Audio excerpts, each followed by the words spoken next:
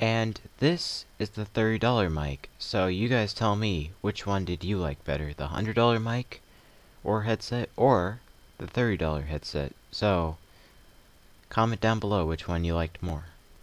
Now I'm going to be putting a pop filter on to see how much of a difference that makes. Without it,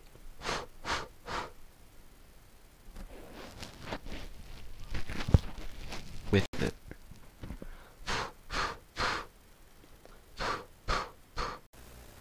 So this is the audio that you get from the $100 microphone or headset, and I'm gonna be putting a pop filter on it so we can see how that sounds. This is without a pop filter.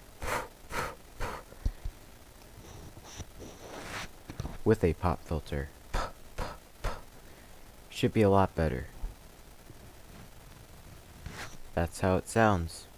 You tell me the difference in the comments down below.